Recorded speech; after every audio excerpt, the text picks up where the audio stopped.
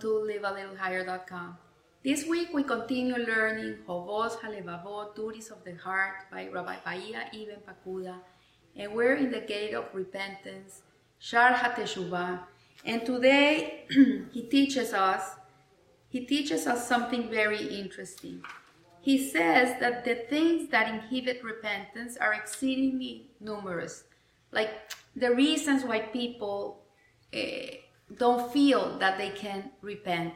The reasons that keep us away from doing good and take us to do bad. And he mentions a few at the beginning of this gate, but today he's going to give us a few more.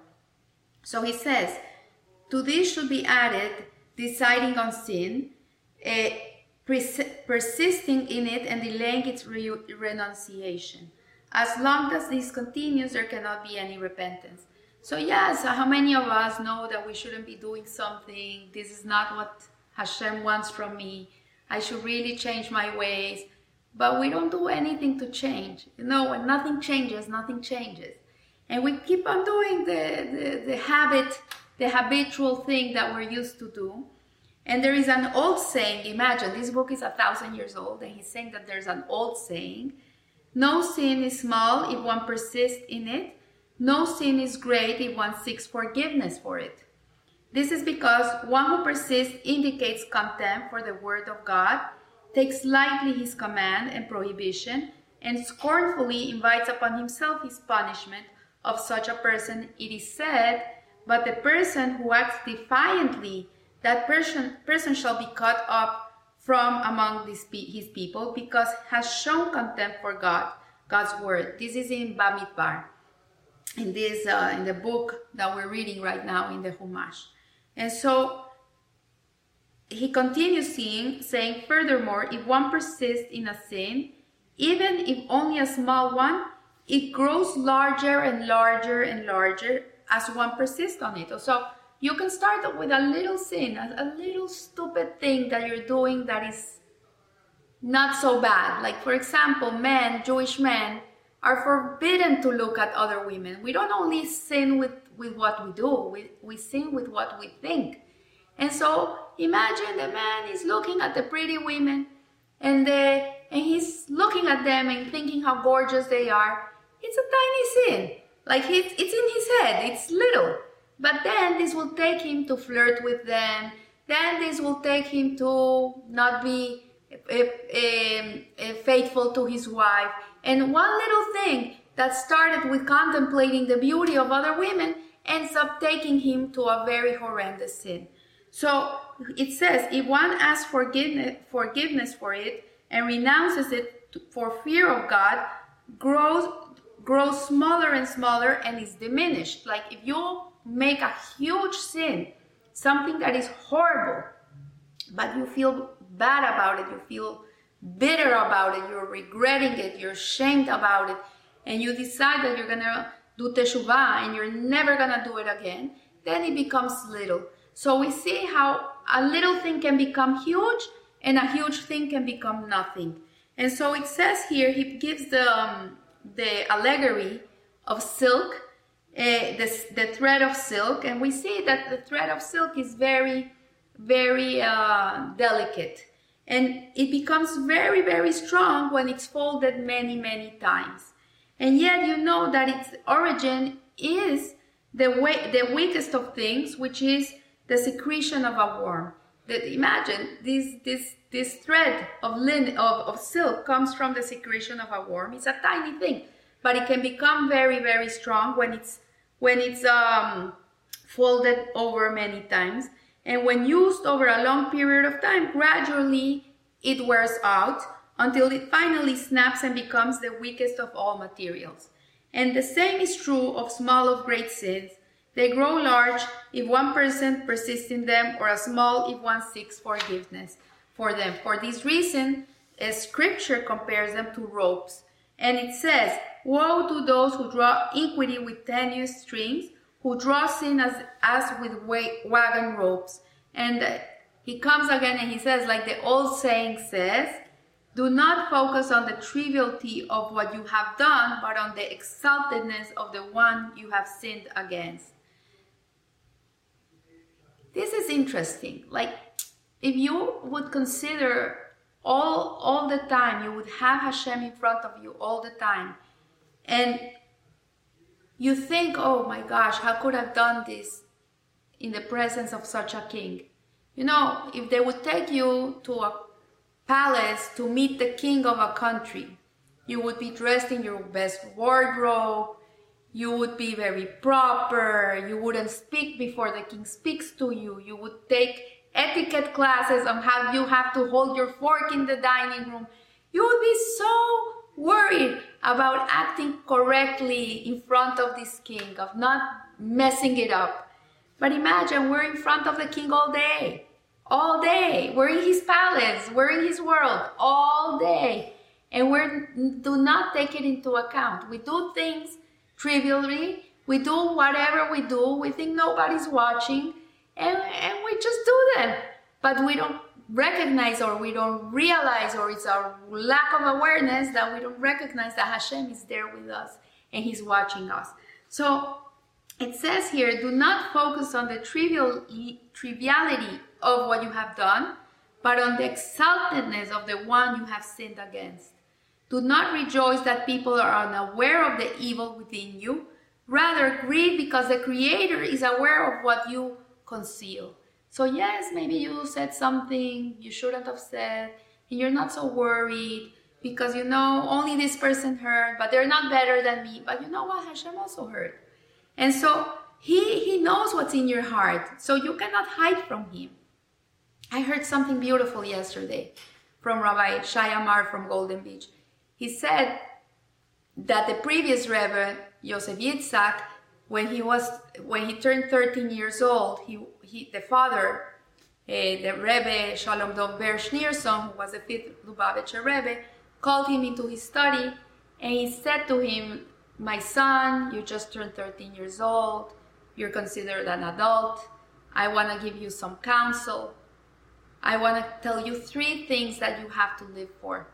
He says, don't fool yourself, don't fool others, and don't let others fool you.